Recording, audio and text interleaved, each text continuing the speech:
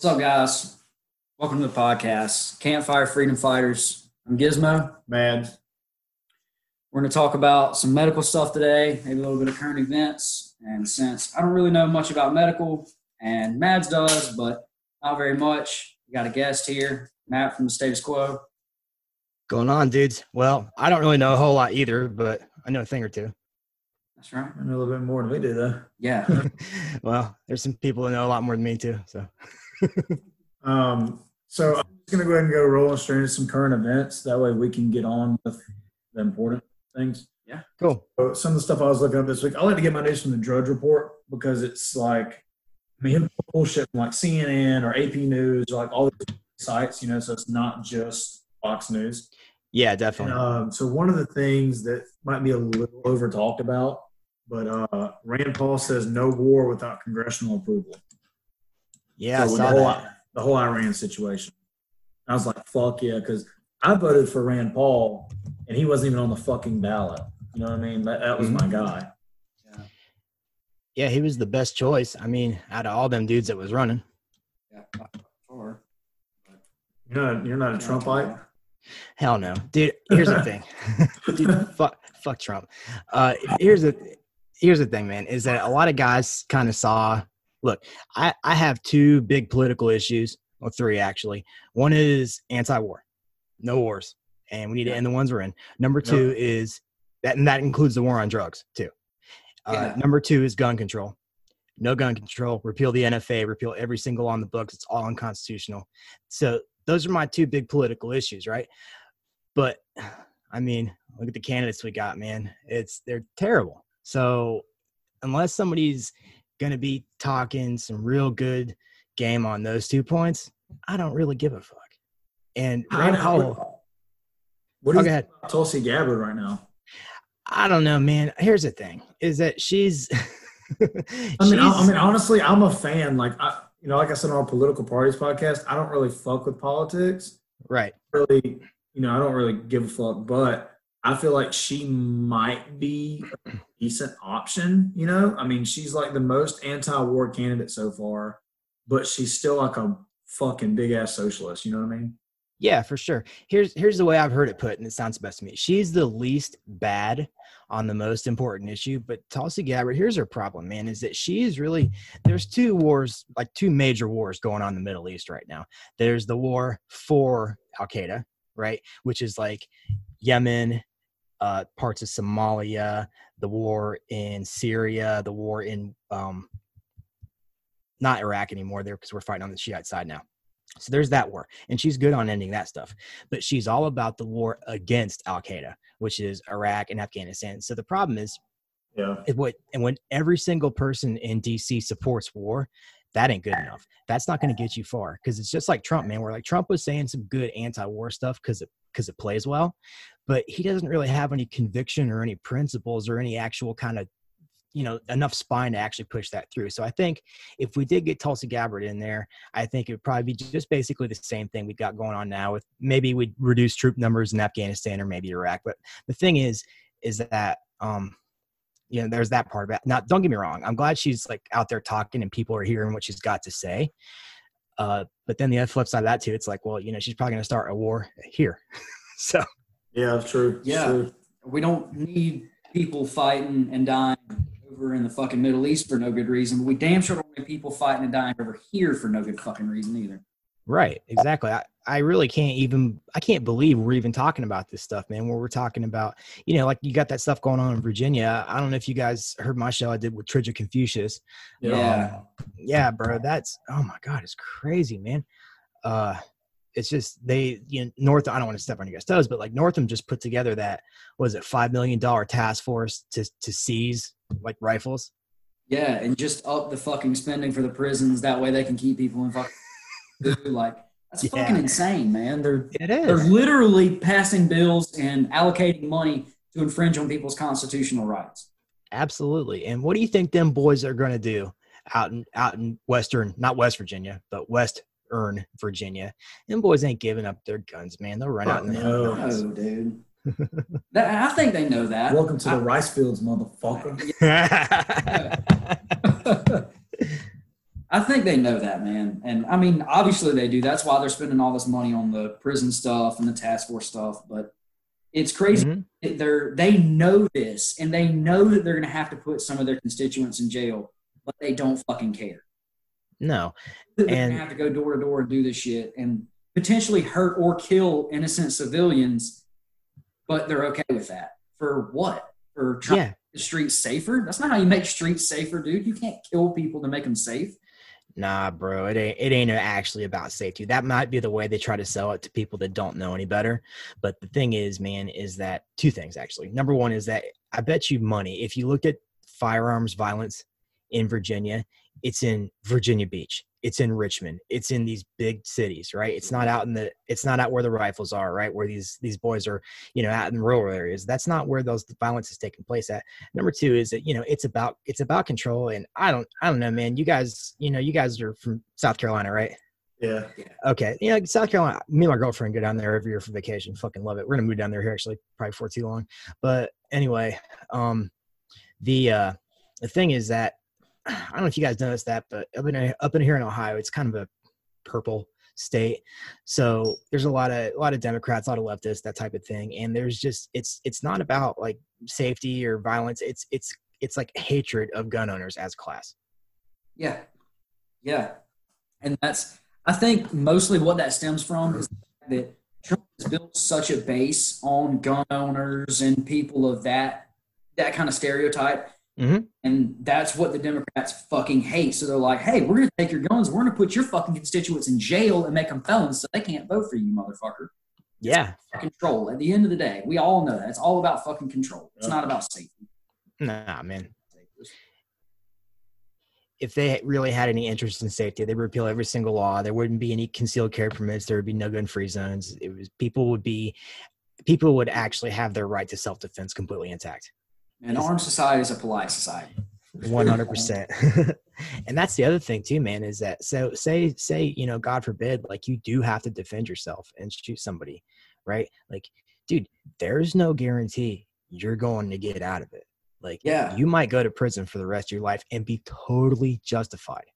Yep. And I think about these things. It's down by you guys in Georgia, man. I can't think of the dude's name off the top of my head. I think it was David Gordon, something like that. But he was like a 65-year-old man, right? The police got sent to his house. They was actually at the wrong address. The police got sent to his house, right? And he heard them like trying to pull up on the garage door. So he grabs his pistol. He goes to check it out. Yeah. They shoot him dead. And of course his widow's been like blocked from suing the city. There's been no charges filed, nothing whatsoever. But it's just like stuff like that, man. It puts a real chilling effect on people being willing to defend themselves. And it's like, okay, so here's the problem. If that is what happens, well, okay, so who's going to defend you then? The government. Yeah. That's like, man, there was a case with the red flag laws. I can't remember what state it was in, but this guy had his family over, and like his cousin, uncle, something like that, saw that he was talking about like not liking the government and knew that he had guns and stuff like that. So this guy, the cousin or uncle, whatever it was, goes home, calls the police department, calls in a red flag warrant or whatever the hell you want to call it on this guy that was talking about it. And he's come to his house, of course, and he sees him coming up, and he's like, all right, this is fucking it. And the police shoot and fucking kill him. Like, my thing is if you thought that this man was violent and you thought that he was going to do something, you didn't stop it yourself. You had to make somebody else go do that for you. That's not right. I can't tell somebody to do something that I wouldn't be willing to do myself. For sure. I think that was Maryland, wasn't it? At Gary Willis. Is that what you're talking about? That's exactly right. Yeah, man. That's exactly right. Yep. And I'm honestly kind of surprised that we haven't seen more of that. But I'm also kind of thinking that that's probably not something they're trying to report on a lot. Yeah, that's a media thing. For sure. So here's the thing. Is that, I mean, obviously we have huge problems with the law being used vindictively, like exes, jilted, how many people, Mags, I'm sure, have been through like a real bitter, terrible divorce, man. And it's like, your ex-wife or your ex-husband could go the way, would just do anything to get back at you. That's a huge problem. But the main thing is that it's these laws. And here's the real problem with this type of stuff, man, where these laws start in places like California and Connecticut and Massachusetts and stuff like that. And then all these bad ideas are contagious, man, like in legislature, and they spread to the rest of the states. You know what I mean? Because where I live, Ohio is like a pretty gun friendly state for the most part, somewhat. But the governor, he kicked the idea of the red flag law, but now they've got this other idea. They've got this pink slip law. So basically what it is right. The different fucking color. It's the red flag that went through the washer too many times. Yeah. But here's the thing, man, is that, so what they're going to do is that somebody calls the police, says you're a danger to yourself or others. So what they do is they give you a summons. You go to court, right? You have a chance to like kind of talk to the judge at least. And now if they order, you've been pink slipped, number one, they flag you a nix. And number two is that they order that you give your firearms to either a family member or the state for a determined number of time. I mean, it's not as bad, but the problem with stuff like that is because it's not as bad, it's less severe. There's like a lower threshold for people being willing to do it. So yeah, man, all bad. Dude, but even with that, you got to think about the fact that, okay, you've got to go to court for this now. So what are you going to tell your employer? Right. Well, the government thinks that I can't own guns, so I've got to go to court and defend my right. How the fuck is that going to look to an employer? Like, oh, okay. Well, when you're going to court, go ahead and take your shit and bring it back to your house. Like, yeah, that's a great way to derail somebody's fucking life, man. Oh, for sure, man. That's not going to play well. I mean, even just, and getting arrested too, obviously that's a huge, huge problem. But it's just the fact of the matter is, it's like we can basically make the Second Amendment not apply to individual people. And that's how they get confiscation, man. Yeah. Because that's obviously there's not enough cops in this country to actually confiscate guns for everybody. And they won't do it to an extent.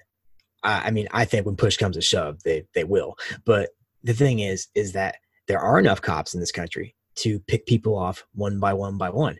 And anybody who's got a dissenting opinion, I mean, hell, we've seen mainstream news articles like the New York Times, stuff like that, saying that people that spout conspiracy theories have a mental illness, like, right? And the stuff that you and I talk about on our shows, like that they think that stuff's a conspiracy theory, even though I can show you stacks and stacks and stacks of documents that back all that stuff up, So yeah, man, it is really scary. And the thing that sucks is like, it's going to happen.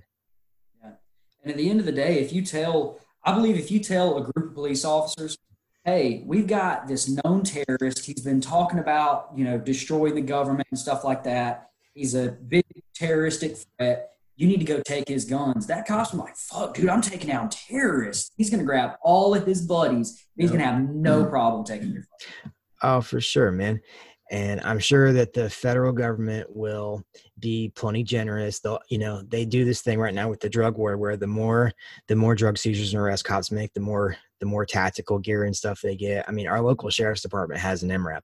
That's a more heavily armored vehicle. Well, we've got a fucking LAV parked in a fucking police department right what? LAV and an MRAP. Yeah, dude, right down the road from my fucking house. That's a more heavily armored vehicle than I patrolled. For sure. But that's a more heavily armored vehicle than I patrolled the streets of Baghdad in 2007. That's all I'm going to say. Yeah, dude. That's fucking insane, dude. Right. Oh, my goodness. Yeah. And it's just, so I can certainly see, like, you get some people that are really serious about gun control in power. I mean, more serious because they're all serious about it, but more serious than the usual. If you get some people that are real serious about that in power, then you've just given them all these tools. Look, we have massive surveillance. Dude, I was listening to a podcast the other day. It was Mike Maher. You guys ever listened to the Corbett Report? No. Nope. You gotta check him out. He's got some real good shit. Dude's like super smart. Like I have to literally listen to the show with a dictionary in my hand. Just to look up words he says. But I have to do that for my own show. Yeah. What the fuck did I just say? But, oh man. But no, so he's talking about Michael Maher from the 10th Amendment Center, who's a real good dude. 10th Amendment Center kicks ass. They do a lot of good work. But he was talking about, okay, so we have facial recognition software. that we're starting to see in surveillance networks, right? And there's like no limits on it. They can collect your facial identity and basically follow you wherever you go. So they have, let me say, next place they have a gun show, right, or something like that, and they have cameras with facial recognition outside the gun show, because these places, gun shows, a lot of times they're held in like public buildings, like community centers, or a sports complex or whatever. So they have facial recognition, right? Now they've collected the identity of every single person that went to that gun show, and before too long, combine that with license plate readers, and now you have a registry full of gun owners. I mean, I think we pretty much know they have. Yeah, I think we pretty much know that they have a registry anyway. I don't think that's really too crazy of a thing to think. But it's just, combine that technology with the fact that now you have, they can totally, with all the money that they steal from us, they could create programs that's like, oh yeah, the more guns you seize, the more tactical gear we'll give you, the more grants that you can go buy MRAPs and, cast off IOTVs and, 50 cows and saws and who knows what else, drones. That's another big one too, dude, is drones, man. Crazy. So, the bottom line here is like, yeah, man, I don't know. We're gonna have to do something, but I don't know what yet. Get prepared with medical shit. That's what we got to do. Yes, especially treating gunshot wounds. More current events that I want to hit on. So, So there was a claim that, there was a story that this guy stabbed himself and claimed someone else stabbed him. Like, and this I know it's funny as fuck, right? But this is Big Brother at work. I thought this was just pretty interesting. So the suspect's Apple Watch, here I go Tourette's again, was used to prove he was lying in the stabbing case. So they could go back into the Apple Watch and see where his heart rate changed before and after the stabbing occurring. Dude. So we really, we were talking about Big Brother a minute ago with facial surveillance, and you just have these watches that you think are so cool that can text and call people, and it's so much more convenient, but really the government is just, they can use that shit against you. Using your own fucking product against you. You know what I mean? Mm-hmm. And here's the real problem with that type of stuff. So we have Monica Perez talks about, it's the private-public partnership, right? Mm-hmm. So basically, government gives grants and special privileges and regulatory treatment to these big tech companies that pretty much all have monopolies, man. You look at all the major tech companies, except for maybe Apple, they've all gotten this special treatment, right?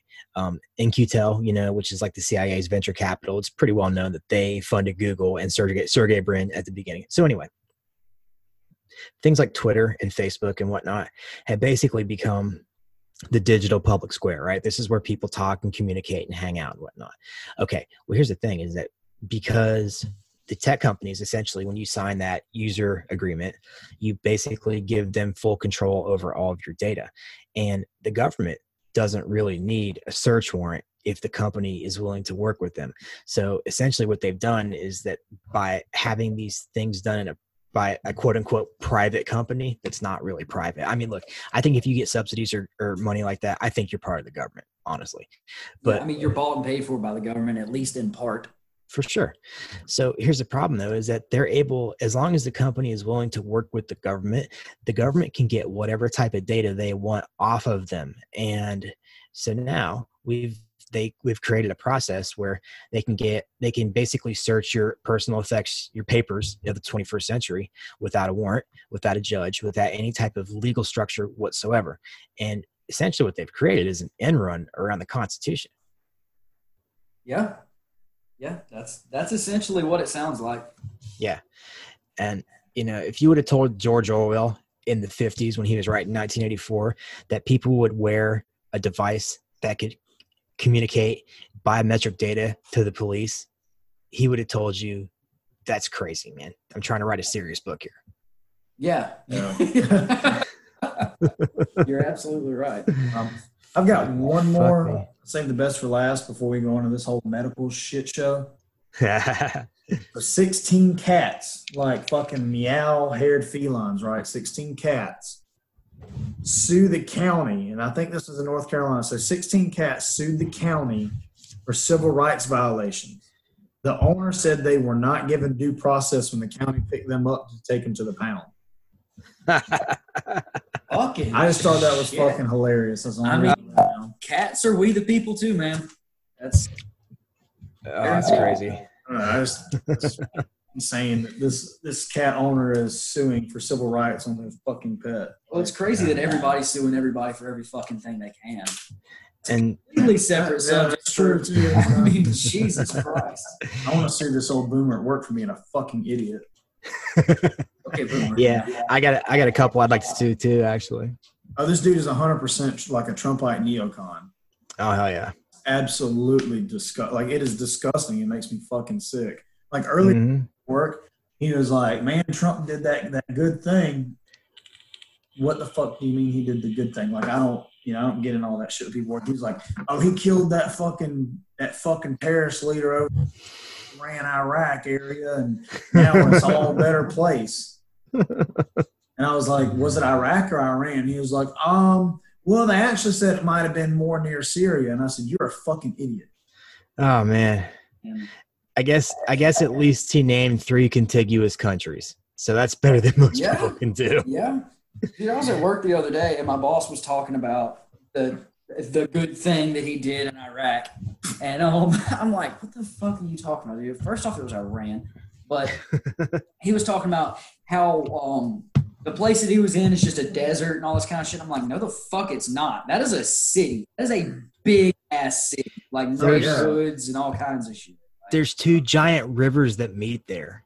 Yeah. Not a desert. It's like, I was like, you have no idea what the place even looks like geographically. None. Like a basic understanding of what the fuck it is, yet somehow you have an educated opinion about it. Right. This guy also told me today, and then we can move on, but we were talking about like gun rights and shit. Mm-hmm. Said, well, Trump's here for our guns, and we have to be thankful for Trump and the NRA, or our shit would almost be gone by now. And I said, you realize that Trump has done more harm to guns and the Second Amendment than Obama did in his whole 8-year term, right? Yeah. Not fucking true, that fucking Muslim fuck. And I was like, I'm done. I can't do this anymore. Yeah. Like, how fucked up are you? At that point, it's just pointless, man. I got the same thing. So indoctrinated, like it's over. I work with a couple dudes that are kind of the same way, man, and I'll drop little hints every now and then. But the hilarious thing is, they don't know what to do with me, right? Yeah. Because there's only, I think, maybe 2 or 3 vets that work with me. One of them is like a war on terror generation vet, my buddy, and then the other couple of them were like quote unquote peacetime vets. So they'll be talking about foreign policy and stuff, like, and I'll start talking some anti-war shit, and it's like they just shut up. They don't say anything back to me because it's like they don't know what to think. Like they've never encountered a veteran that has an anti-war opinion before, and they're just like, wait, I thought you were supposed to like be all rah-rah to go over there and fight for your country, and I'm scared now. I don't know what to do. Oh yeah. So, I just like my basic thing is just to watch the world turn. Like when I deal with people like that, I set it the fuck ablaze and watch them melt. I just like to watch their brains lock up. Satisfying thing ever. Pissing boomers off and shit. Like, oh yeah, the way to say shit to this guy sometimes just to fucking watch his wheels turn. He's so fucking ignorant and almost illiterate as well. If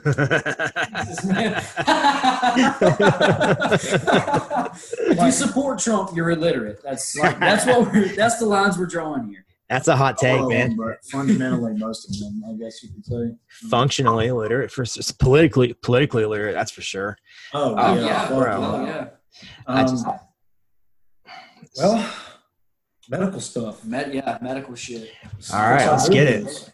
Yeah. You got anything first? I'll start with you. Yeah, dude, I got a lot of shit. I got my whole little handy dandy notepad here. You know what I mean? Let's get it. So. Obviously, I know about these things, but like I said earlier at the beginning, this is for people that don't. This is maybe for, Gizmo or something. Procedures for treating a casualty in combat. Now, we're going to start out with, like, combat medicine and things like that. So what are the standard operating procedures for treating casualty in combat? As in, do you immediately move them to cover and treat, or do you lay suppressive fire and work around it? Well, that's entirely, I hate to get the cop-out answer here, but that's entirely dependent on the situation. It's entirely dependent on the terrain, what kind of fire, like what kind of resistance you're facing, your troop strength, like all these things. So basically, what we use in the military is called, and we'll break it all the way down. It's called tactical combat casualty care. And there's 3 phases in it, right? What you have is the first one, care under fire. Second one is tactical field care. And this third one is what's called tactical evacuation, right? So each of these different phases has different medical procedures associated with it. But the first things first, the best preventative medicine is fire superiority. So here's the thing. If you're the medic on your team, if you get shot, you can't treat anybody else. And the problem with that is that the person that already got shot is not getting treated. I mean, yeah, sure, we got combat lifesavers, but like, I'm the guy, right? So your job as a medic, as counterintuitive as it might seem from the movies, is to not get shot. You don't run out into firing lanes where, you know, like there's an in-place machine gun just laying hate down the street. No, you have to suppress that position first before you do anything else. Because if you got shot, not only are you no good to anybody else, but now somebody has to treat you. You're tying up medical assets. Like, let's say you get shot, you know, you got a sucking chest wound. Now, you need a medevac. So the guy's got to call in a 9-line for you and for the person that got shot. So yeah, best thing you can do for your team is to stay alive and not get hurt. You know, as shitty as that may be, that's your first priority, unfortunately.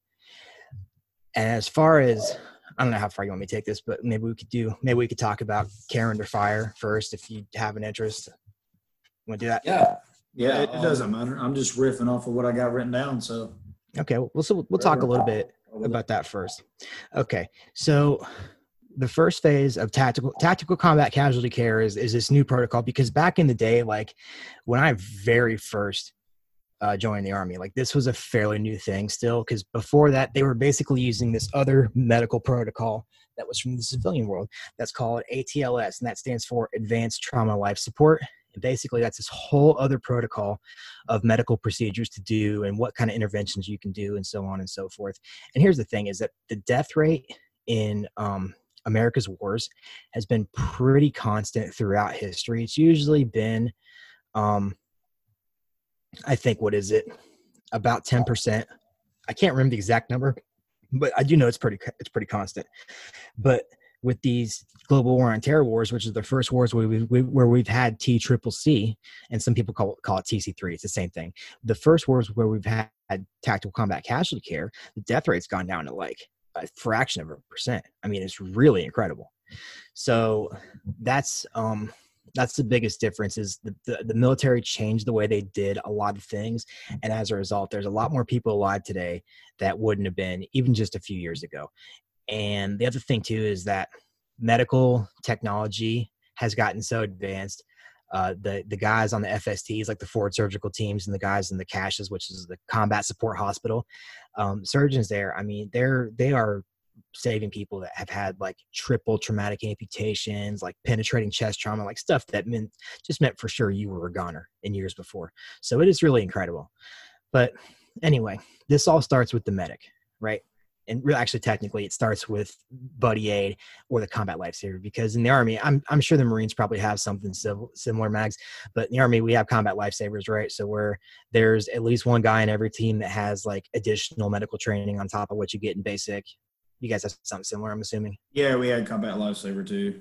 Okay, cool. Yeah, it's the same thing. Everybody had to do tourniquets and like all that good shit. So okay, yeah, cool. Yeah, I used to teach the classes. That was part of my duties. Some people, I guess it was designated, like you said, like certain individuals, but there were, we got to know like the whole decompression stuff, and like, but we all learned sucking chest wound.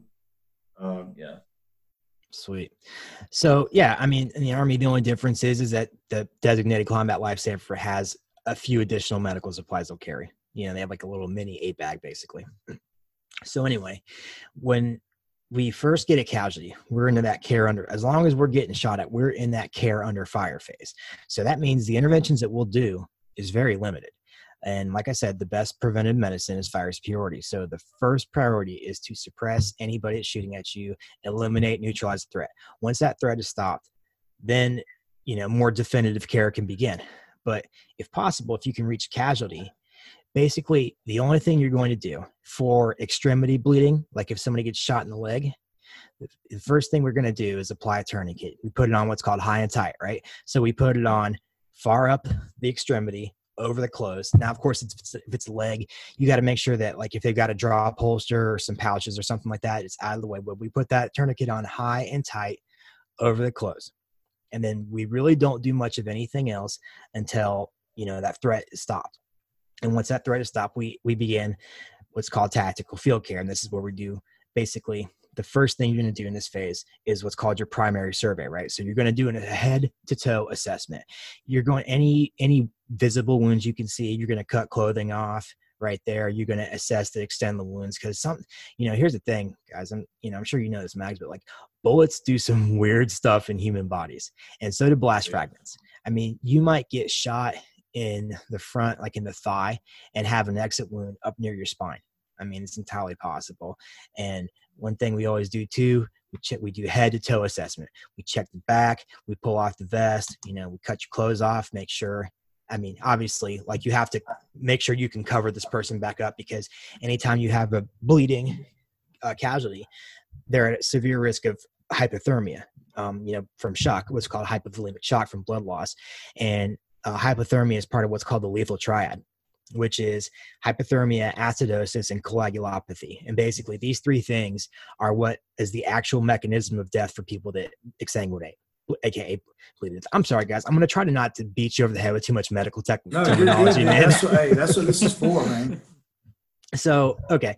So we can talk about this maybe just a quick second, and then we'll get back on target here. So basically what happens is when somebody's bleeding, and I can't explain it to you because I'm not a freaking doctor, man, but there's all these processes that happen. And one is that when your body, like when you're bleeding, your body knows it. So you'll have what's called vasoconstriction. Basically all the blood vessels in your body will tighten up, and that's to try to stop blood from leaving where it's supposed to be, which is in your body.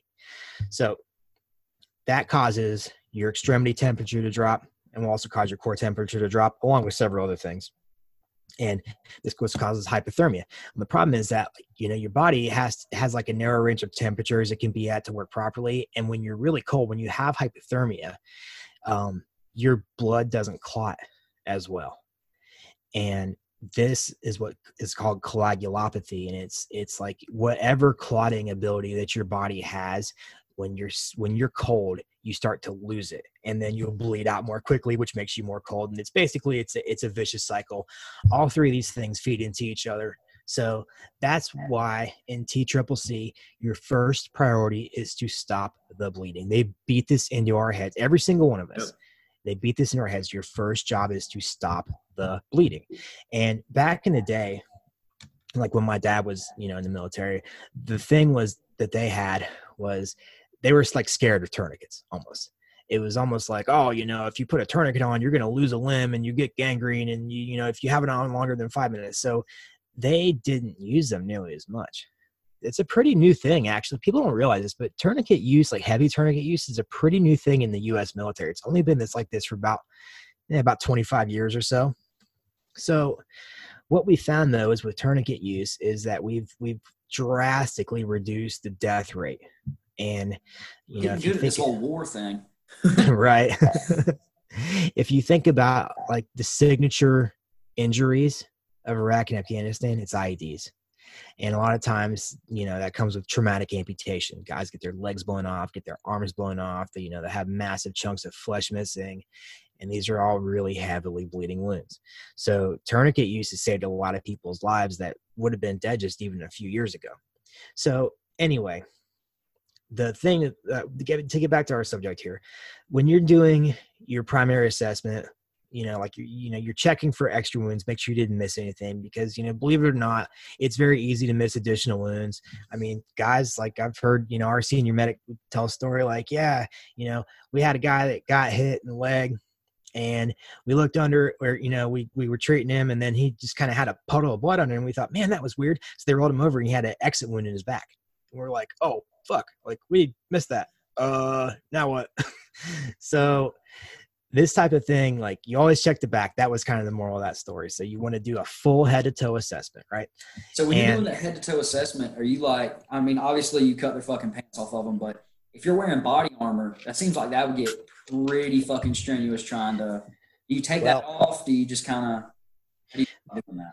There's a quick release on the newer vests, IITBs. It's these two cables and you just pop it and the whole thing just whoosh. It's almost like those stripper pants where they just rip them off. I mean, the whole thing falls off into pieces. And I remember the very first day I put that vest on, our drill sergeant walked up to all of us and pulled that release and the whole thing just drops off of you. And he's like, all right, now put it back together.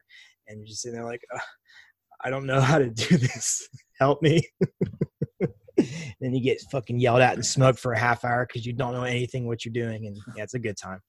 So anyway, so when you do this assessment, like, yeah, you're gonna remove the body armor, and I mean, it's all patient dependent, of course. I mean, like if you see something like real clear that's like a lower extremity wound that you can see a clear entry and exit, like okay, sure, like that's a different story. But most of the time, if you have any concerns, you're gonna remove it. And of course, all this stuff goes with you too. You know, the soldier's weapon, their armor, any sensitive items they might be carrying, night vision, so on and so forth. Like you have to account for that stuff too. So anyway, after you've done your assessment, you've identified all the wounds that you need to treat. Then you move on to what's called tactical field care, and this is what we do. You know, you're going to check on that first tourniquet you applied. And of course, like when you apply a tourniquet, like here's the thing is that there's a bazillion different tourniquets out in the market now. That you know you can buy as a civilian. There's the CAT, which is the one we use in the military, combat application tourniquet. It's got the little twisty turny thing on the top of it. Yep. Real common. There's the soft T, which is really good. There's the SWAT T. There's the SAM XT. There's all these different kinds. One thing, pro tip here, piece of value for your listeners. I don't like government. That's a tip. Fair enough. Fair enough. I think it shouldn't exist. But here's the thing is that the committee on TCCC has actually spent a lot of our money, I'm sure on steak dinners and lobster, but they've also spent a lot of our money on research for tourniquets, and they have an approved list. And I would be very wary of knockoffs, and I would make sure that I get an approved tourniquet on this list. And here's what I'll tell you why is that in Gaza right now, like they have a humongous medical corps because so many people get fucking shot and fucked up by the Israelis. But the thing is, I mean, real shit. But here, the thing is that they've actually gotten very good at improvising and making things work that you wouldn't normally think of. Shit, sorry. So what they've done is they've actually 3D printed tourniquets. And fuck, isn't that baller?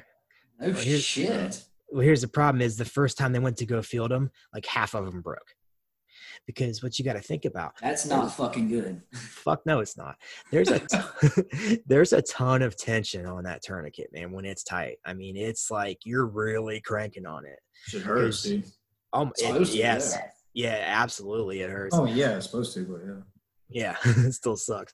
But so anyway, yeah, they were breaking them. So that the point I'm making here is that like make sure you get one that is approved by TCCC. You know, I'm not usually big on government regulation and approval, but this one I do definitely believe in because just the amount of resources that have gone into it and the fact that we have verifiable results. So anyway, me personally, I like the CAT and I like the soft T too. But the one thing is that if you're out here in the civilian world, these tourniquets, they're designed for men. They're designed for healthy adult men, guys in the military, people that have like bigger arms, bigger legs, like, full size grown adults. They don't work very well on children or the elderly. And that's where that SWAT T comes in, that stretch, wrap, and tuck, because the SWAT T, basically, it's like the big kind of stretchy ones, and you wrap it around and tuck it, and you can use those on people that have smaller limbs. So that's an idea for you. Like I have an A-bag I carry with me everywhere, and I have a SWAT T and 2 cats in it, just for that reason. So anyway, where were we here? Oh yeah. So when you apply a tourniquet, we can get that too if you want, man. But basically when you're applying that tourniquet, you want to check for a radial pulse, right? So you want to make sure when that tourniquet's applied, the extremity, like the end of it, does not have a pulse. If like you can feel one, like if you can feel a radial pulse or a pulse that's like on the ankle, it's not tight enough. And sometimes you need to use two, depending on where the bleeding is coming from. It depends. Like you can't compress every vein. That's called converting a tourniquet. It's done a little later. So anyway, that's just, one tip of 1,000 that, comes with tourniquet application. So I wanted to ask if you don't put a tourniquet on tight enough and you still feel a radial pulse, like unfucking do it and redo it, or do you put on another tourniquet? You put on another one. You should. Okay. Yes. Generally, you should never undo a tourniquet. I mean, there are very few exceptions, but once it's been on for any length of time, it needs to stay on until you get to a higher echelon. Blood toxicity and shit like yes. That. Yeah, exactly. Right. And also, you have the other possibility, internal bleeding, some certain things you can't see that tourniquet might be stopping. So it's best just to leave it on because it's not going to hurt anything to use to. So as far as tourniquets, I know that you mentioned the SWAT and the CAT and all. Mm-hmm. One thing that you didn't mention, and I feel like there's a reason behind that, is the RATS tourniquet. And I know pretty much everyone hates them. What's your opinion on a RATS tourniquet? If you know? I don't really have a lot of dealing with them, so I really don't want to have an opinion. I mean, I've just never had to really dick with them. It's just not something I've used. I've always stuck with the CATs as much as I possibly can because that's what I know, that's what I learned, and I know it works. So that's my big thing. I'm going to go back. I want to go back and kind of talk about assessing the situation in the patient. Sure. And stop the bleeding. So in the Marine Corps, like they beat it in our heads to stop the bleeding, start the breathing. Like that was just fucking 100% all the time. Yeah. I don't know if this is the best way for practical application, but the way that we would do it and the way that we train to do tourniquets is we would all, you would hold your arms up like it was fake rifles or whatever, and you have guys sit security, and then like they would select you, or whoever, like you could be posting security and they could come tap you on the shoulder and be like, go fucking assess this guy. And you have a dude laying there. And what they would do is they would take tape. And they'd take little pieces of tape and they would put them at different spots on their camis or whatever. Red tape, white tape, whatever. And they would be like, fucking take the or whatever you need and place it where it goes. So I would see guys time and time again, they would go to put it, high up on the leg, and whoever was giving the class would fucking slap you in the head and be like, why the fuck are you just putting the tourniquet on? You haven't even flipped him over to take a look at anywhere else. Right. You're just going to put the tourniquet on him and just let him fucking bleed out and die from somewhere else. A lot of times, especially if you were a new boot, you'd be like, you don't fucking know any better. Right. You would get in this point, they would like make you lay the fuck down and like you were in a combat situation and grab the guy, flip him over, rub your hands up and down his back, look at him, turn him over, do whatever the fuck you had to do. And oftentimes there would be, like, I remember one specific situation like that I was doing for PracApp. It was like right on the inside of his thigh. Inguinal. Yeah, and there's like a main artery right there. Yeah, your femoral artery. Well, I put the tourniquet on, and then I go to assess, and I don't see anything. Uh-huh. Like I think it was a staff sergeant, I can't remember. He was like, "Are you sure you don't see the exit?" I've been in for like 4 years at this point, so I know to be looking. I was like, "Fuck!" Like I don't ever miss this shit. And it was at the top of his shoulder, like right below the pitch and the canvas. Can't even see it. And he was like, when I was in Afghanistan, he's like, one of my fresh fucking PFCs got in the thigh right there, and it came out of his shoulder. We couldn't find it, and he died. I was about to say that's a very, very high fatality injury, what we call axillary and inguinal bleeds. Yeah. I was going to get to that for sure, but yeah, let's do it now. So, okay. So there's, two things about that. He's absolutely right. Number one, everything you said. Number two is that there's like the military, we have what's called a junctional tourniquet, which I don't think the combat lifesavers use them still. They used to not. I heard something they were going to start carrying them because the thing is that we've gotten so good at controlling extremity bleeding. There's basically two things now that are probably going to kill you if you don't die instantly. That is, if you have a survivable injury, there's probably one of two things that's going to kill you. Number one is what we call that junctional bleeding, And number 2 is penetrating chest trauma. So any type of thoracic injury, like chest injury, it's typically very hard for us to do much about it because it's what's called a non-compressible chest trauma. And that basically means it's a bleeding in a spot. You can't put a tourniquet on it. You can't put direct pressure on it. You can't pack the wound. There's really just not much you can do. So, and then people get, a hemothorax from that, which basically means like that's blood collecting in the chest cavity, which is different from a tension pneumothorax, which is something they taught you guys to treat. But that's something that needs a chest tube. Chest tube is very difficult to do out in the field. That's a little more complicated procedure than just doing basically a needle decompression. So yeah, that's like the big thing. We have essentially, there's 2 tools we use in the military. One's what's called a junctional tourniquet, which basically puts like pressure down like on like that spot where your femoral artery is, or femoral vein or whatever is bleeding. And the other thing we use is called a pelvic binder, which basically, like, a lot of times when you have an injury like that, especially if it's a blast injury, guys will get pelvic fractures. Pelvic fractures are very, very, very dangerous. Number 1, you have paralysis issues because of the nerves that are floating around in there. And number 2 is that, like, a broken piece of bone, there's not, if you look at like your anatomy, once you have like muscle and stuff factored in, all your major veins and nerves and stuff, most of them run through just like a tiny little spot down through to your leg. And if you have broken pieces of bone floating around in there, they could very easily puncture an artery or a vein. It's the same thing when you have a femoral fracture. That's why we use what's called a traction splint. We use a traction splint because a femur fracture is very dangerous because you can have a piece of the bone puncture that artery, and if that happens, you are fucked. So that's really the main thing. There's also like, I was gonna bring my A bag up with me, man, because I want to show you guys a couple things. Fuck, I forgot it. So I don't know. You guys know the Irwin, like the bar clamps? They have like the squeezy thing, and there's like a bar that. Here, I'm going to pull the picture. Yeah. So basically, this is like a tool, like junctional tourniquets are like fucking $200 or something like that. But you can buy one of these at Home Depot, and you can use it for those types of bleeding.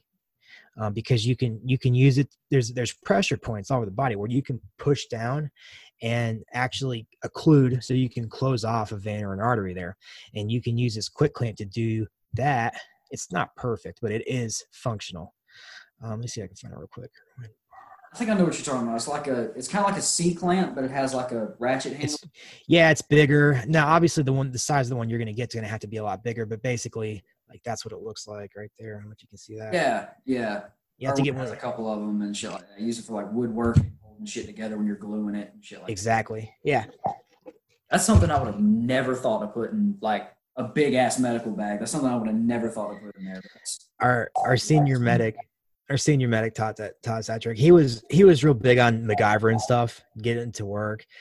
He built a buddy transfusion kit out of a whole bunch of spare crap we had laying around, man. That was like his big thing. He was an interesting cat. I'll say that much. He was super anal dude to work for. He was real stickler about policy and stuff like that. But I mean, he was smart. He knew what he was doing. So anyway, like, that's the 2 big things: pelvic fractures and junctional bleeds. Like, that stuff's, it's just hard to deal with. We have like other interventions now that we used to not. One of them is called a tranexamic acid.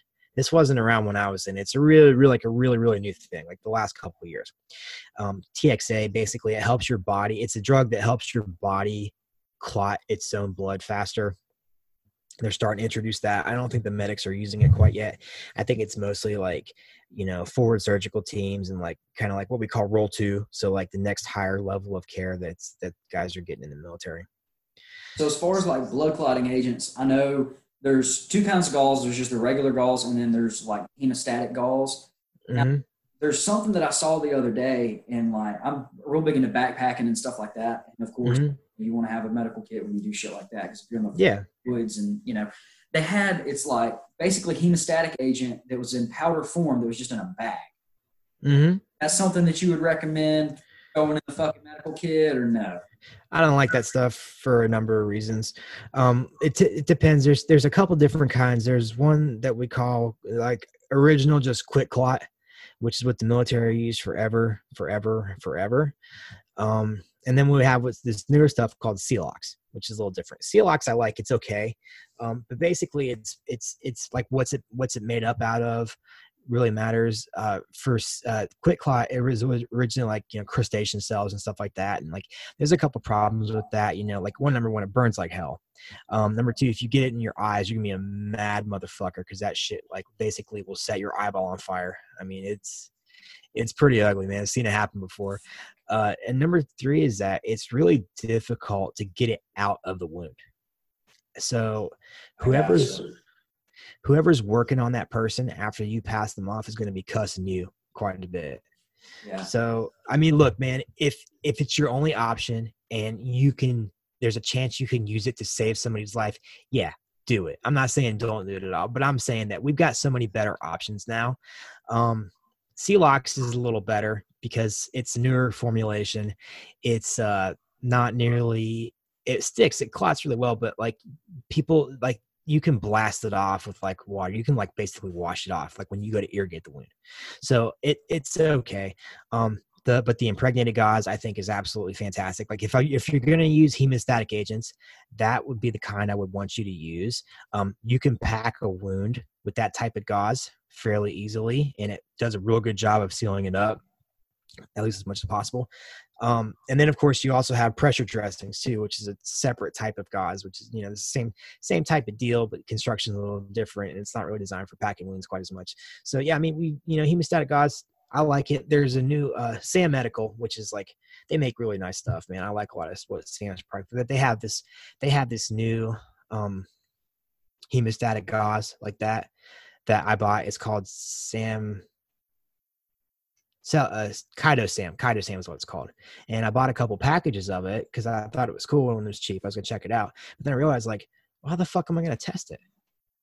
So like, maybe like I'm gonna stab myself or something and see. Yeah, dude, just go in the kitchen, get you a knife, and take one for the team, man. You gotta be a man sometimes. Don't be a bitch. You gotta be a man sometimes. I'm gonna have to film that though, man. Put it on the website. Exactly. That's great content. Just put it in the group chat. You guys can make fun of me being a fucking idiot. Fucking savages.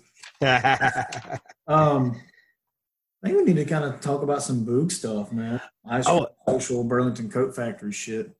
Hell yeah, but there was one thing I wanted to say about gauze real quick. Let's get it. So if we can go back. Okay, so there's a couple indications for using a tourniquet, like bright red pulsing arterial blood, like if blood is soaking through the clothes, if you're applying direct pressure on gauze and the blood is soaking through, like if you just keep piling gauze on and it keeps soaking through, yes, it's time to slap on that TQ.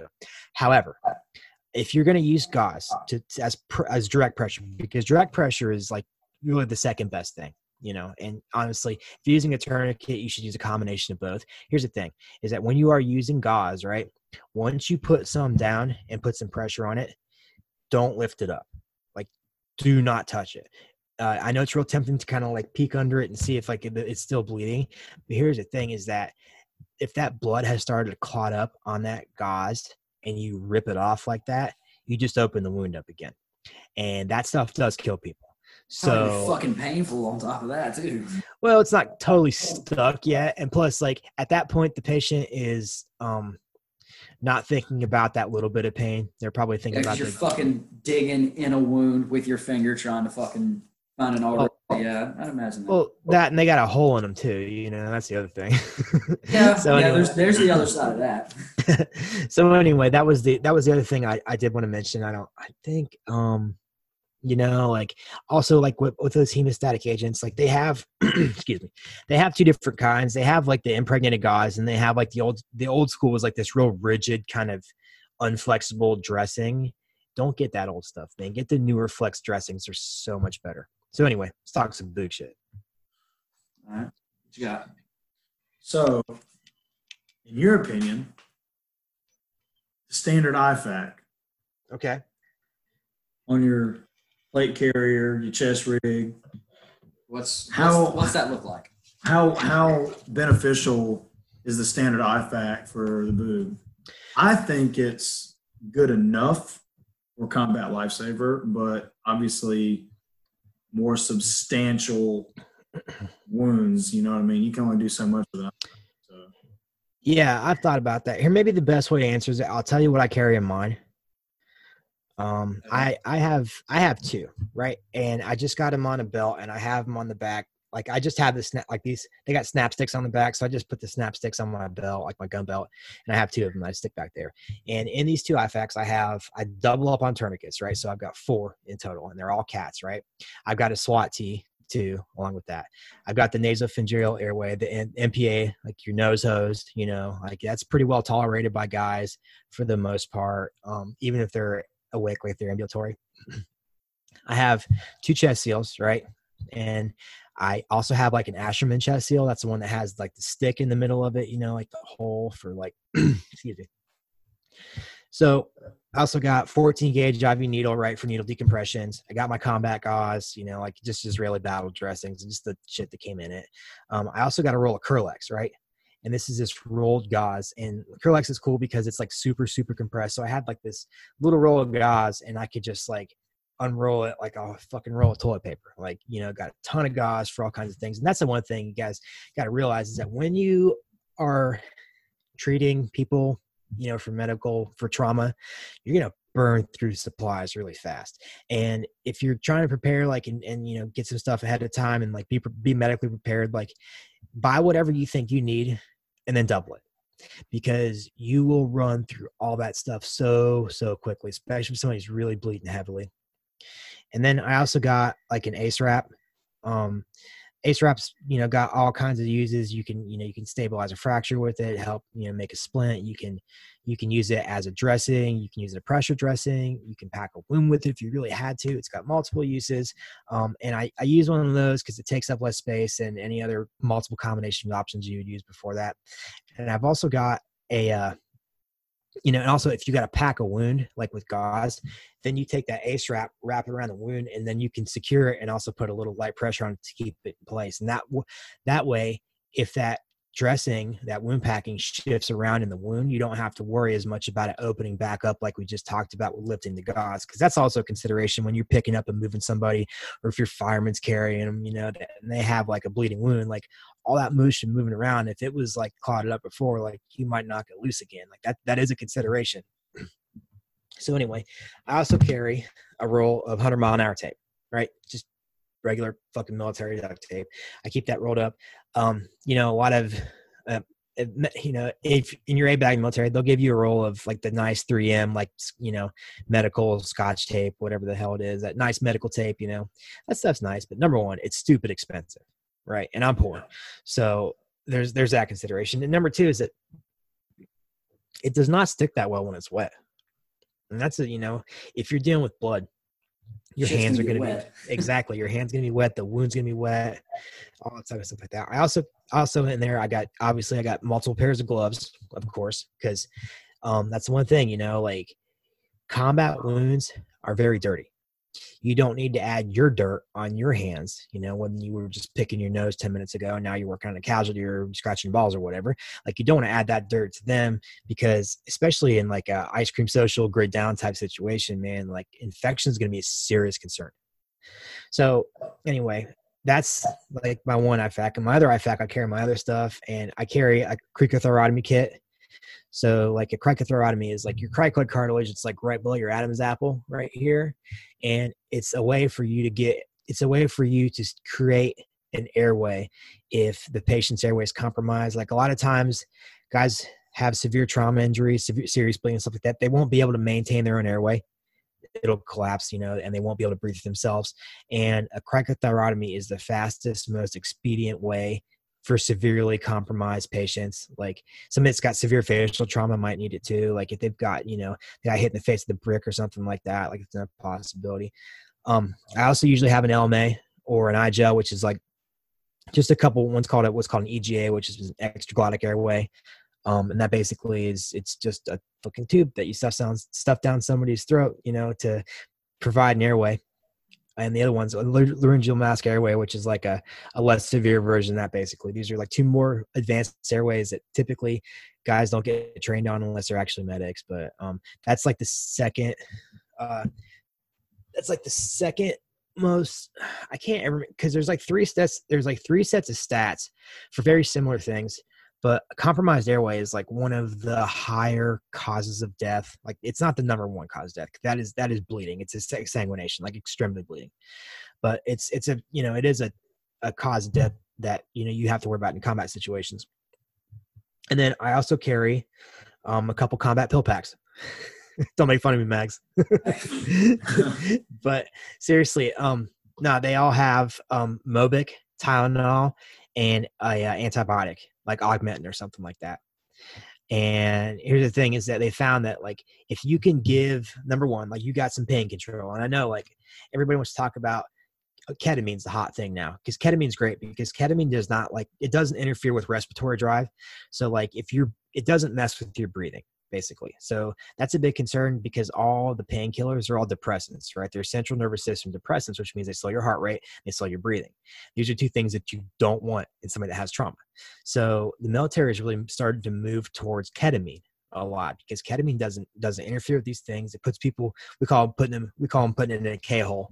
So, people get dissociated. they think they're having crazy dreams and shit, man. It's really balls on ketamine, dude. Oh yeah, dude. People do some weird shit. Military giving people vitamin K now. I was listening to a podcast with Kyle Carpenter and Jocko Willink. I don't know if you listen to a podcast. Yeah, every now and then. He was talking about when he was in the hospital or whatever, he was on ketamine and like they nurses fucking like on fire and shit in the room. Nuts. Yeah, ketamine's supposed to be legit as fuck. So. Oh yeah, dude. That's I 100%. If I'm going to give somebody a painkiller, that is absolutely my go-to if I have it. Now, of course, I don't have it because otherwise I'd be all fucked up for this podcast, but that's another story. Dude, you get acid and pain relief all in one. Oh, yeah, dude. It's a shit. Let me tell you guys a quick funny story about fucking pain relief, right? So, Max, did your guys' corpsmen have the fentanyl suckers? I don't remember. I don't think so. So we had these lozenges, right, that were they had like a little stick on them. And it was fentanyl as a sucker, right? So we had that. We had morphine sulfate. We had the ketamine and something else. I can't remember. I think it Dilaudid maybe. I can't remember. So you had a couple of options for pain management. You didn't carry all of them with you all the time. Party favors. Right? Well, you don't carry with them all the time necessarily. You don't carry all of them all the time necessarily. So anyway, though, we had a dude. We were out in the field, we were in training exercise, and we had a dude get hurt. He broke his I think he shattered his patella, and he also broke his tibia. He fucked up. I mean, his leg was swollen up huge, and he was fucking howling in pain. This new guy, he'd only been on it for about 2 months, man. He hadn't even, he was still wet behind the balls, man. I mean, so anyway, I gave him a fentanyl sucker, right? And I explained an injury. I set him up, and we got ready to go, fucking set up and get him out of there. And I turn around, and I'm talking to platoon sergeant. I'm trying to explain to him, what happened, what I did and what's going on. And I hear, so I turn around, what the fuck? This dude was choking on the sucker. He had passed out with it in his mouth. So I had to pick this dude up and Heimlich him about 5 times, and he finally spit it out. And he puked on my fucking boots, and it was a terrible fucking day.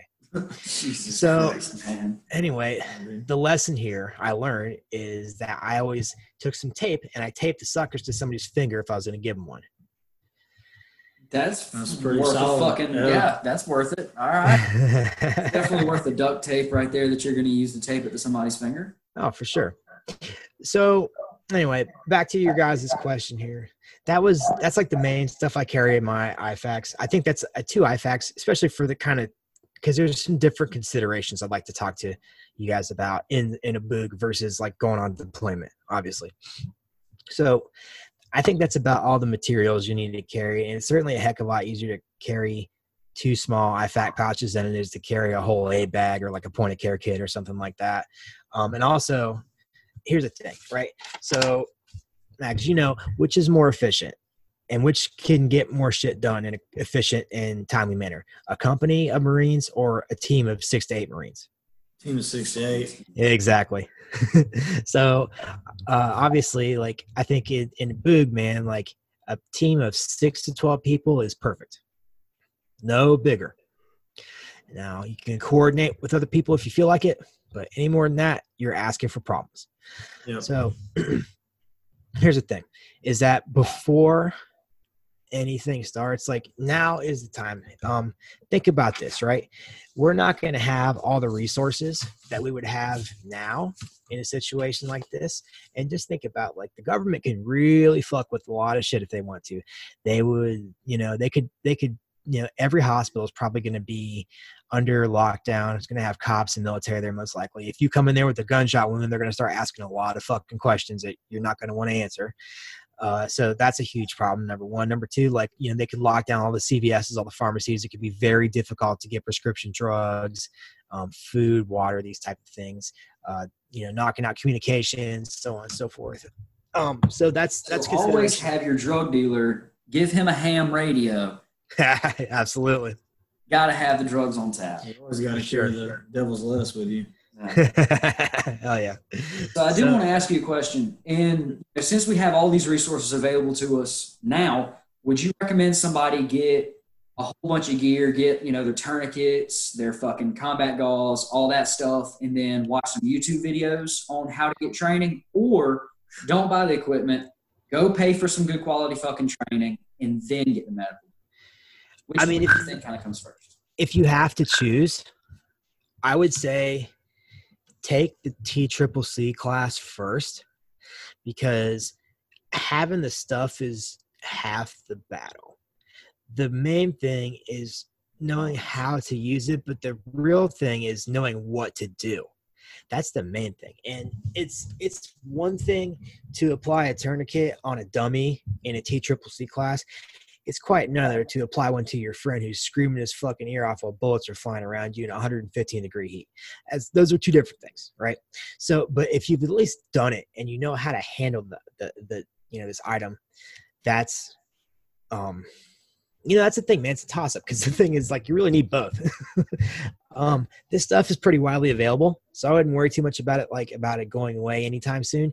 A lot of it you can also improvise. I mean, you can improvise tourniquets. Obviously they're not going to work nearly as well as a real deal, but it is possible. However, other things like tension pneumothorax, right?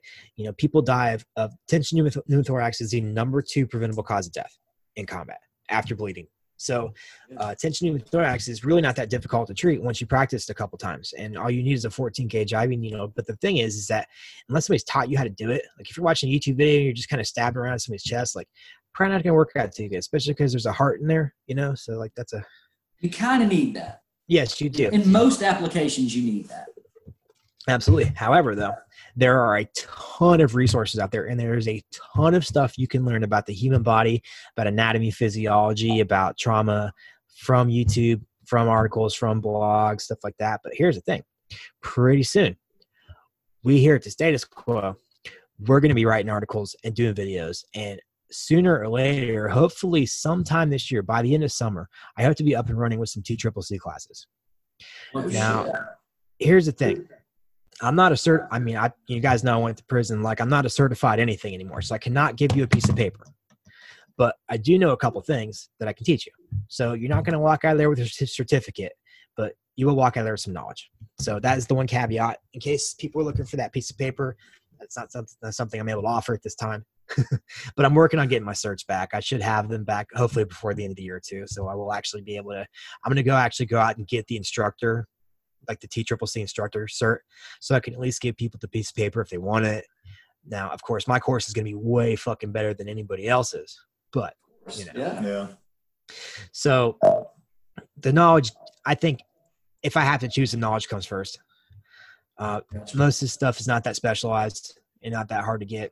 However, there's a couple other considerations though. Like, I actually I'm going to hijack your guys' show for a minute and get on my soapbox. Take it, dude. Take the fucking wheel. All right. I'm driving this car. You guys are just driving with me now. So anyway, here's the thing is that, because we're going to have it, something, the big jumps off, we're going to have limited resources, an ounce of prevention is a pound of cure, right? So that means today, if you're out of shape, get in shape. If you have medical problems, something you've been putting off, get it taken care of. If you're on prescription drugs, try to get off of them if it's safe for you to do so. If it's not, try to find alternatives. We tend to live life kind of a little loosely because we have this medical safety net. I mean, people eat like shit all the time and then get, kidney stones, or they have high blood pressure or whatever, and then they just go to the doctor. But because they have the safety net, like, they don't have to worry so much about eating healthy and whatnot, and getting things like muscle relaxers and voluntary surgical procedures to correct things that can be avoided with a healthy lifestyle. So you need to try to get yourself squared away as much as possible now. But in the boog, your life is going to have to change a lot. You're going to have to make sure you're stretching and warming up properly. You're probably going to be exerting yourself and doing a lot of things that you're not used to, most likely. So, being in good physical condition is important. Safety, but making sure that you stay hydrated, that's a huge one. And make sure you can eat right as much as possible. Staying, keeping your nutrition up. Multivitamins become very critical because that helps to ensure that you're getting proper nutrition, because there's a pretty big chance you're not going to be able to eat, fucking Chipotle, or whatever twice a day and have something healthy, of course. That way better, man. Easy. Oh, right. For sure. And also, medical herbs, like, there's a ton of medicinal herbs out there that you can learn the properties of, that you can use for all kinds of things. And actually, about marijuana? That's one of them. No, I mean, for real though, that really is one of them though. Like, it's got a ton of medical properties. It's not something that I would discount. That's for sure. CBD for sure. Mm-hmm. Yeah. And then you have things like yarrow and feverfew, basil. Like, there's a bazillion of them. Blackberries, blueberries is another one for inflammation. That's a pretty common one that people know. So there's that. Is that we have to make sure that we are doing everything we can to avoid getting hurt and getting injured, because it's going to be harder and more costly for us to recover in the boot. Number 2 is you need to know and to understand medical economics, I think is a good way to call it. And you need to understand how that applies to all the resources you have that you're not going to have a lot of, and you have multiple uses for. So that means things, not only physical resources like rolled gauze, IVs, medications, and these things like that, which also, I don't know if you guys know this or not, but antibiotics, you're definitely going to want to have some antibiotics. You can actually buy fish antibiotics. You guys know that? Yeah, I heard you said that on a podcast a couple months ago, wasn't it? Okay, sweet. Yeah, definitely. So that's like thing. I definitely want to make sure people know about the exact same pills. There's like this couple. They're I think Joe and Amy Alton. They're both like medical people. One's a doctor. They wrote. Oh, I actually got right here. They got the Survival Medicine Handbook. This is it's, I don't know, man. I read it. A lot of its stuff's like really, really basic, but I think for somebody starting at square one, it'd be really good for. I think it was like $28. And it's also got some kind of out of the box ideas for treatment. So that, there's definitely a lot of value in that book. So anyway, antibiotics is definitely going to be a main concern, because here's the thing. We all tend to focus so much on gunshot wounds and IEDs and getting drone bombed and stuff like that in the boog. But that's not going to be the biggest danger. Like, if civil society shuts down for any period of time, it's going to be things like bad water and dysentery. It's going to be the things that have killed people in wars all throughout human history. Bad water and dysentery, infection, like stuff like that. It's going to be very mundane things they're going to suck to die from. And I know that's not as sexy as getting shot to death, but that's the reality of things. So, making sure that you know how to purify water. You can do that with bleach. Bleach tends to go bad. You can use that pool shock, like that powder, that pool shock powder. You can use that to purify water. That's there's like recipes online. You can go to like FEMA's website and find that out. So that's one thing. Dysentery and dehydration, kills people all over the world all the time. Cholera does too, just like it's happening in Yemen right now, like this huge cholera outbreak. And these people would survive if they just had access to IV fluids. That's all it takes.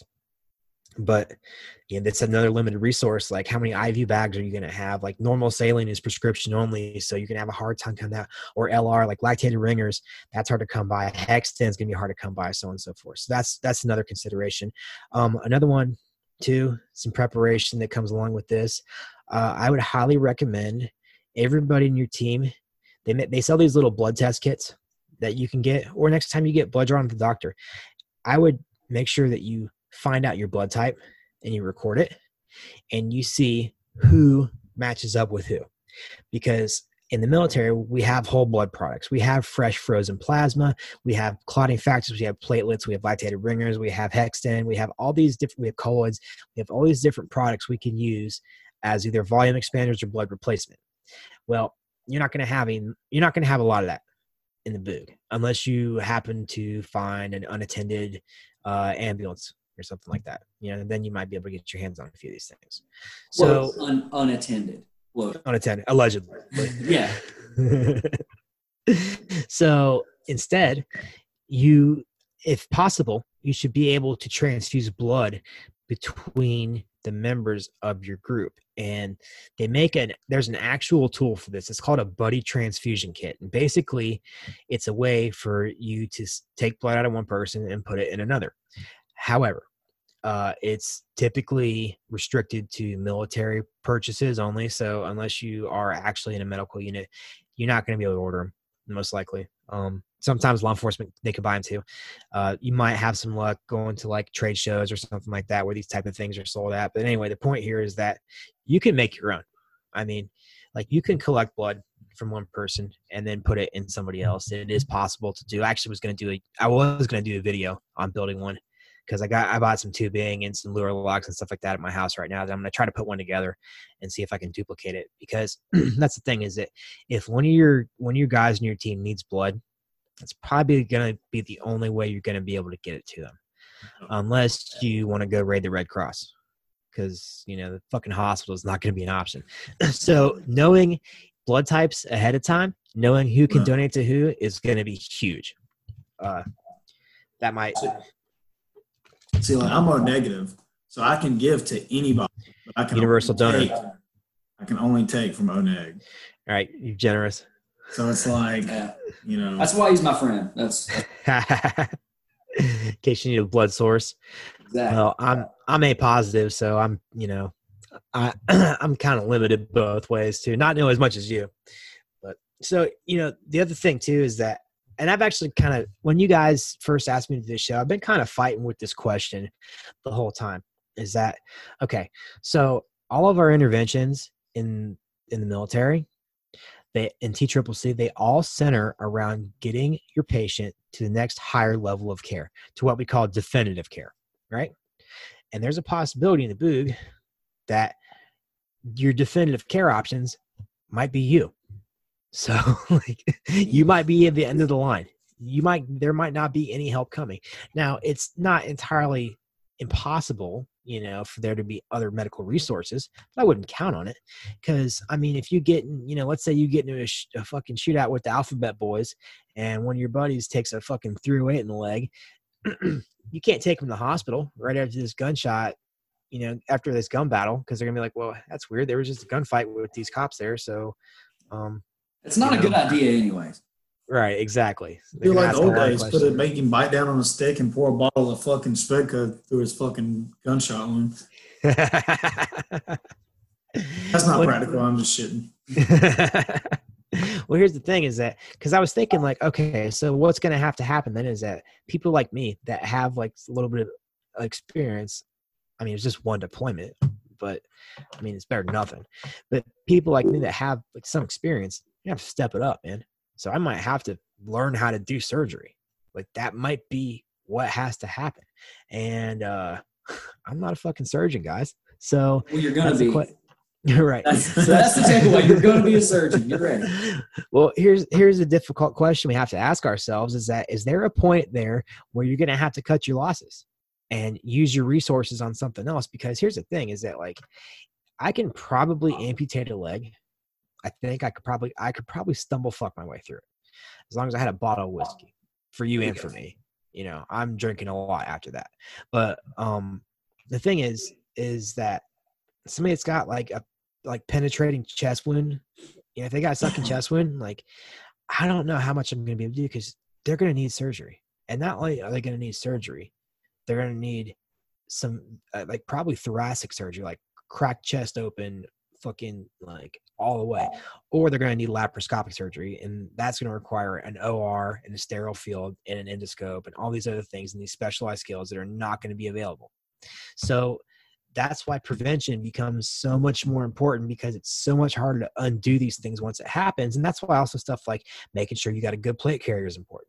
Making sure you wear it right is important. I see all kinds of people run around with plate carriers that it's fucking hanging halfway down to their stomach. On their stomach, You are wrong. I don't make the rules. But anyway, so that's a serious consideration that I think we have to ask ourselves, like how much resources. I think we have to be realistic and say, like, there might be cases where we can't really do anything for somebody on our team. And I mean, the best thing for them might be the humane solution. So that's a real consideration that I think a lot of people don't think about, as uncomfortable as it is to think about. I think we have to do it if we're going to be serious here. And then the other thing too, is that's why like having a plate carrier that fits properly, that has some good quality plates in it, is very important.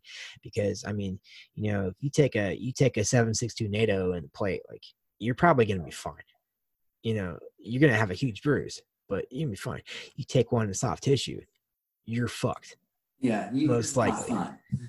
Yeah. Now, however, like on the flip side, more positive note, since I do this all the time, dude, I'm such that fucking dark corner. I'm such a fucking dark storm cloud, dude. Whenever I go on somebody's show, I'm just bringing all this fucking misery and depressed alcoholism with me. Like, fuck me.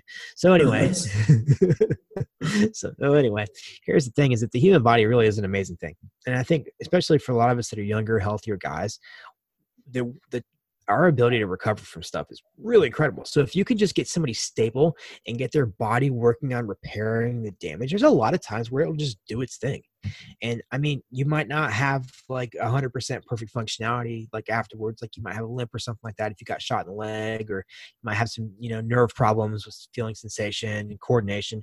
But that's still like, that's, you know, that's the main thing, is we might be able to keep somebody going, stabilize them until their body is able to take over. Now, obviously, there is a threshold with this, of course, but that is a possibility too. So, you know, a lot of our care might transition from stabilization to like supportive care.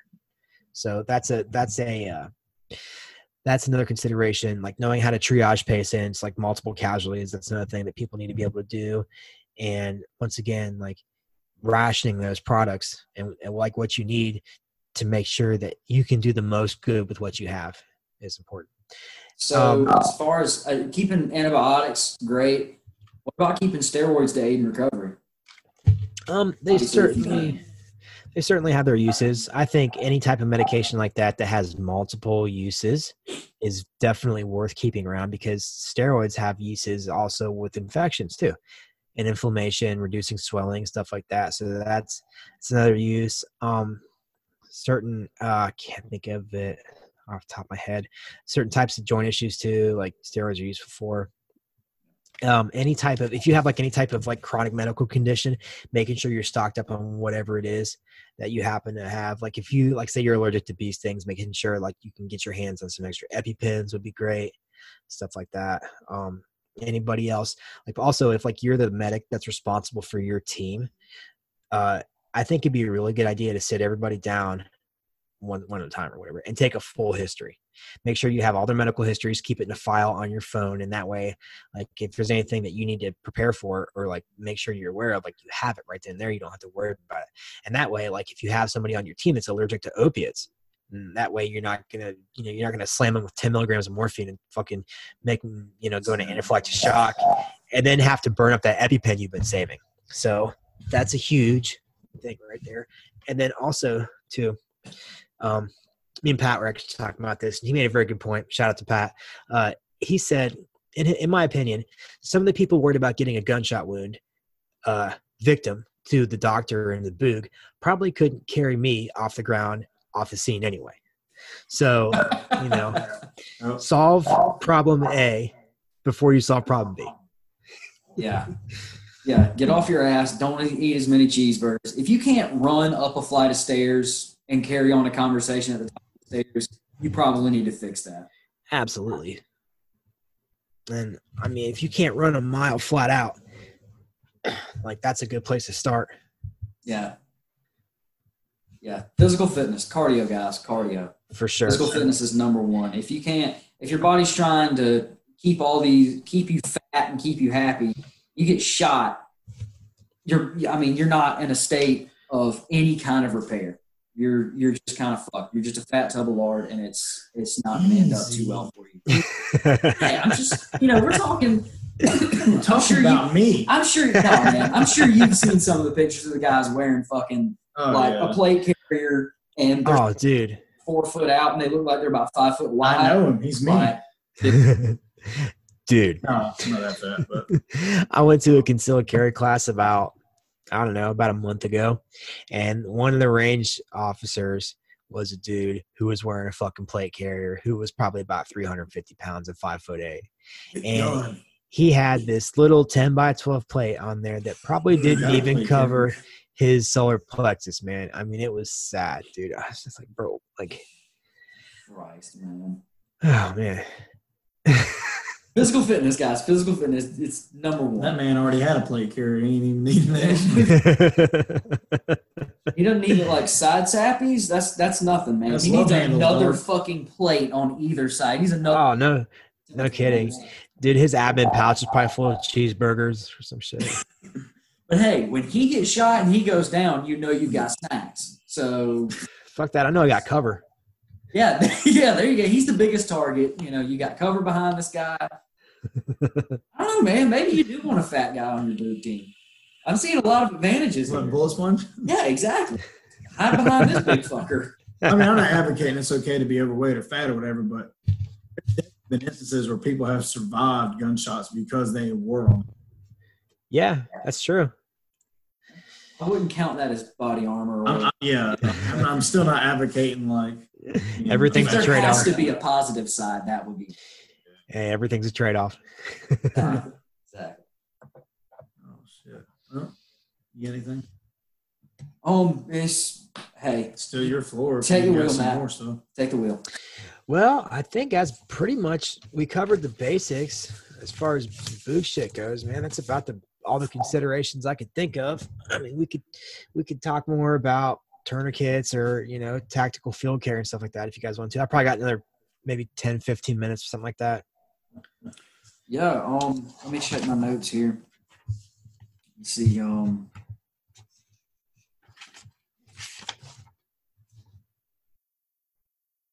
right, so I get all of my medical stuff on North American Rescue. Good company. That's what I've always heard is the best. They've got the best equipment, and they really do have really good prices too. Yes. And are you familiar with their combat casualty cards? Yeah, they're casualty feeder cards. Yeah. Yeah, there you go. They're very similar to the ones the military uses. So you're a big fan. That's definitely something. If you don't know much, definitely stick that in IFAC. So you at least have some sort of frame of reference for what the hell you're doing.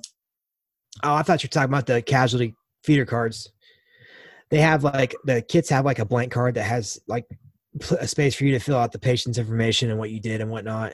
I thought we were talking about two separate things. My bad. But I know what you're talking about now. Has all the instructions on it and shit like that. Yeah, definitely.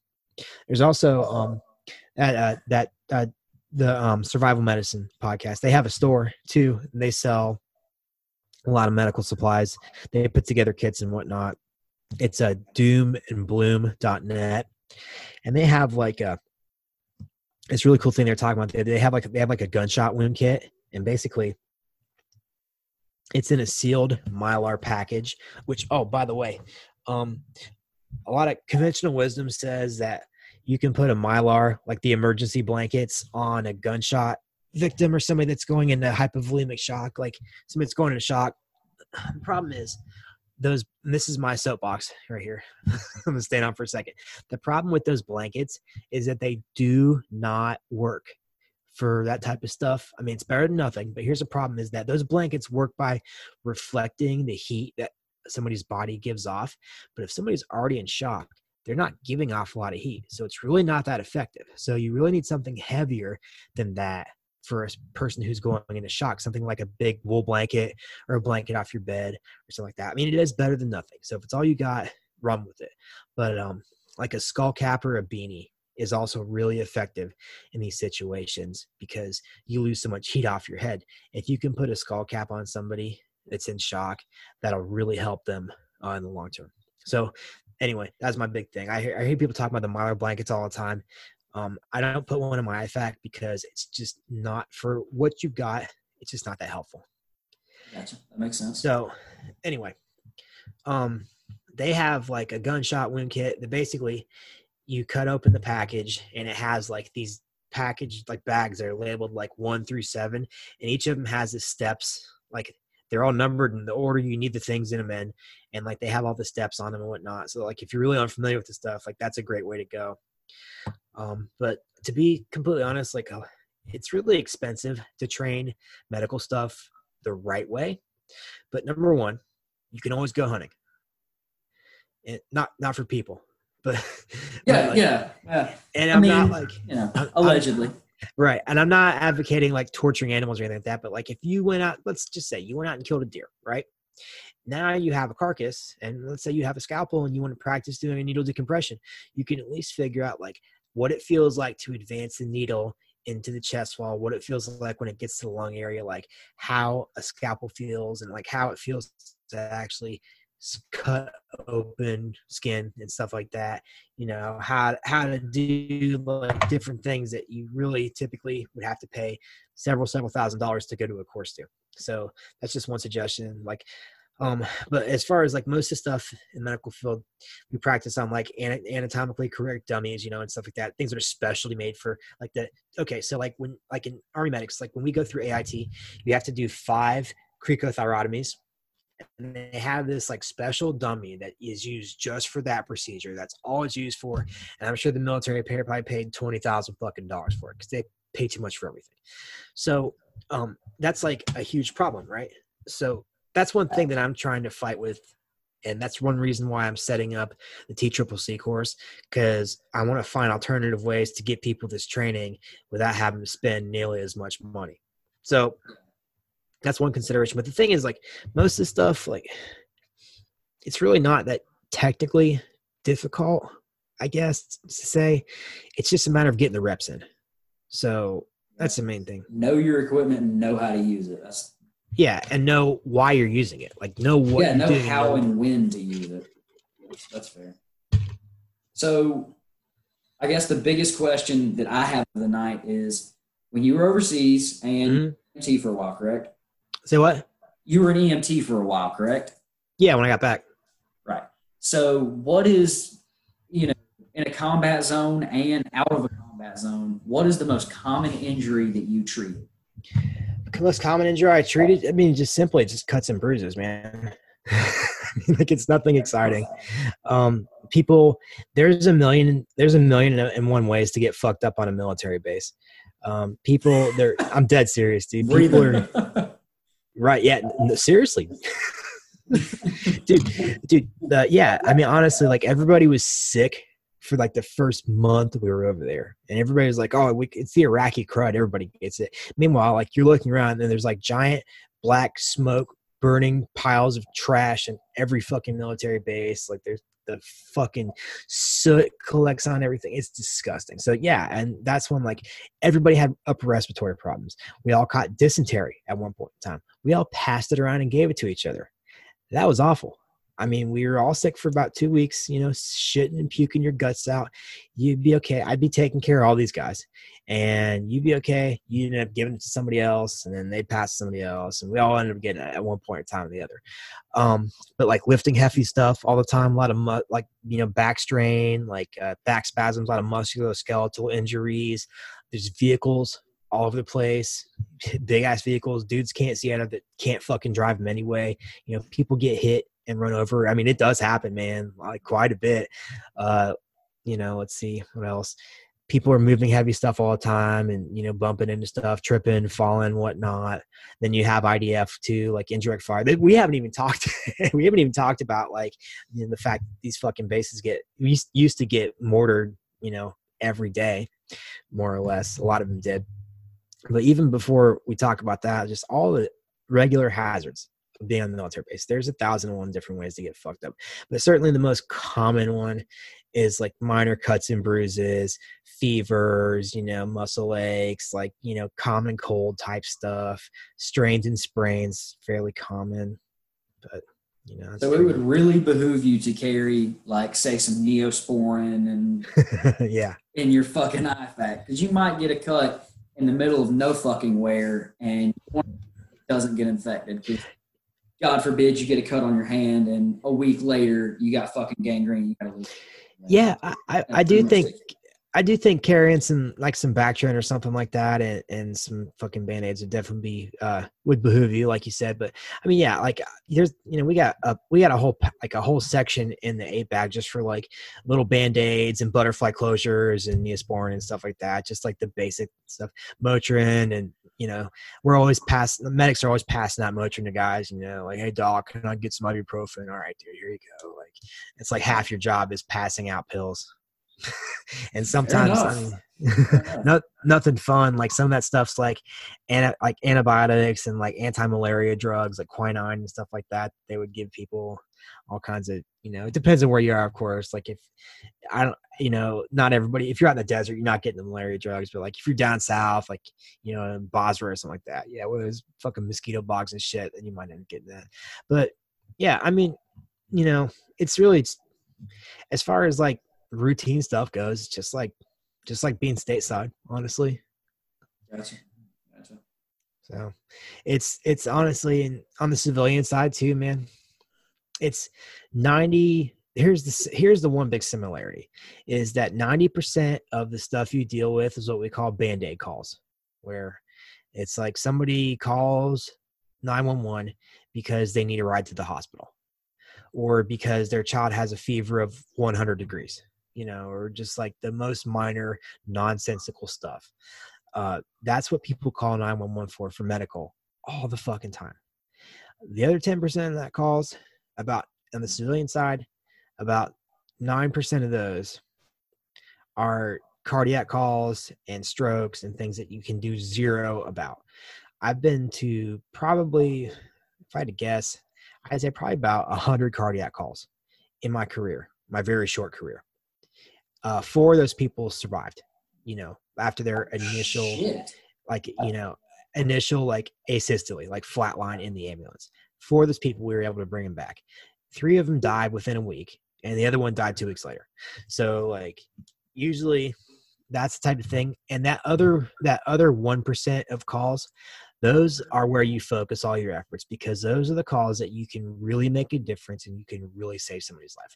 But they're pretty rare, to tell you the truth, at least in my experience. Now, disclaimer, I didn't work in the field that long. It was only 6 years total. But that's the thing, is that there's really not, it's not like you see on, fucking Chicago Fire or something like that, man. It's not this glamorous, exciting job. It's like, no, it sucks, and you're working with a bunch of fat, miserable people. Fair enough. Sounds a lot like everyday life for. Yeah. Anyway. I mean, the hours are garbage. A lot of times you're eating fast food in the truck because you're having to sit somewhere and idle, for 8 hours at a fucking time or something stupid like that.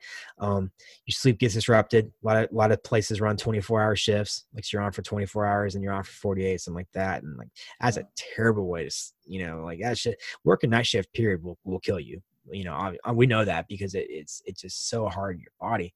But that's the main thing is that it's, a lot of just stuff where people literally call 911 because the most mundane, ridiculous things. So stuff that cardiovascular health, guys, number 1. Absolutely, for sure. And that's the other thing too, man, is that you not believe how many times that, we had to go help another squad for a lift assist, because we're dealing with a patient who's 500, 600 pounds. Like, happens a lot, man.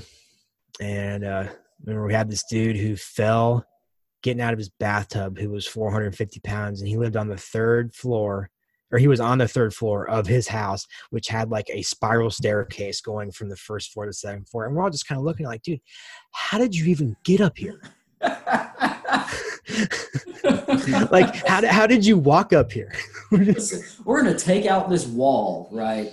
And we're just going to lower you down with a pulley system is how the fuck we're going to get you out of here. Oh, God. There is literally houses where they've had to do that before. They've had to literally put a hole in a wall to get some out of the house. Crazy, yeah, it's absolutely, I'm telling you, man, it's absolutely insane. And like, there have been all these tools developed in our field now. Well, it's not my field anymore. Developed in the field now because people are so fucking fat. Like, we have these bariatric carts that have a little like motor, like a little four-wheeler battery on them, and they have like an electric motor to actually lift the cart up and down, like the gurney. Because that's the one thing, is that there's so many disability claims for paramedics and EMTs that have messed up backs and hips because they're lifting extremely fat people, heavy people off the ground. It's crazy, man. That's the one thing, like your back dictates how long you can stay in that field. So, yeah, man, like, it's a real health crisis, and it's nuts. There's these like hoverboard type things. It's like actually hovers like off the ground that you can slide somebody on, and you can basically kind of hover them like on the floor. Crazy stuff. That's wild as fuck. Yeah, that people were using to help all these extraction tools to get extremely heavy people like out into the hospital. It's nuts, man. Yep. McDonald's is an epidemic, guys. Oh, for real. No kidding. All right. Well, I think we've pretty much talked about everything medical and related, and everything else under the sun that we could this episode. So. Well, I think we certainly got a good start, and there's plenty to go on for next time. So that's right. First off, I just want to thank you for coming on and hanging out with us, especially for us being a newer show and you being a little bit more further along. Obviously, probably a lot more further along. This is fun, man. I'm glad I got a chance to talk to you guys. You guys are going places, man. This show you guys are hot shit right now. Seriously. Appreciate it, man. Yeah, I really do appreciate it. Appreciate all the shout outs and stuff every time you listen. That's awesome. I guess just to let everybody know what you got going on, where to find you, and all that kind of stuff. Sure. So my name is Matt. I'm the host of the Status Quo podcast. We talk, it's a libertarian show. We talk about politics. We talk about current events, war and peace, government, military, vets issues, things like that. You can find me on Twitter at Statist, and that's STATIST Quo Pod, or you could shoot us an email, thestatusquo@gmail.com, and our website is oh my God. English is hard, and so is memory. I get it. And words. Yeah, and words. Thestatusquo.net. Oh my God, I cannot remember the name of my own website. Okay, so that's where you can find us. That's home base. All of our episodes are there. Every single show notes episode we've ever done is listed there. Any blog posts and articles we've written over the years have been posted there, and coming soon, medical articles, videos, and hopefully training dates for too long. So come check us out. Yeah. So you got anything, guys? Just you shout out the Twitter, and I'll do the Instagram. Okay, so we are at Campfire Freedom on Twitter. And on Instagram, we are Campfire_freedom_fighters. And if you want to shoot us an email, it's campfirefreedom@gmail.com. So that's it. And guess the fuck what, everybody? Today, officially, as of 9 p.m. Eastern Standard Time, we are on Apple. Hell yeah. iTunes podcast. Yes. I can finally delete Spotify. God damn, I'm telling you. Everybody's been requesting it. Good. That's it. That's all I've got. Thanks for tuning in, coming and hanging out with us tonight. It's midnight where we're at, so we kind of got after it a little bit late, but oh well, it's good talk. But that's all I got, man. All right. Thanks, guys. Thanks, buddy. Yeah, man. See you.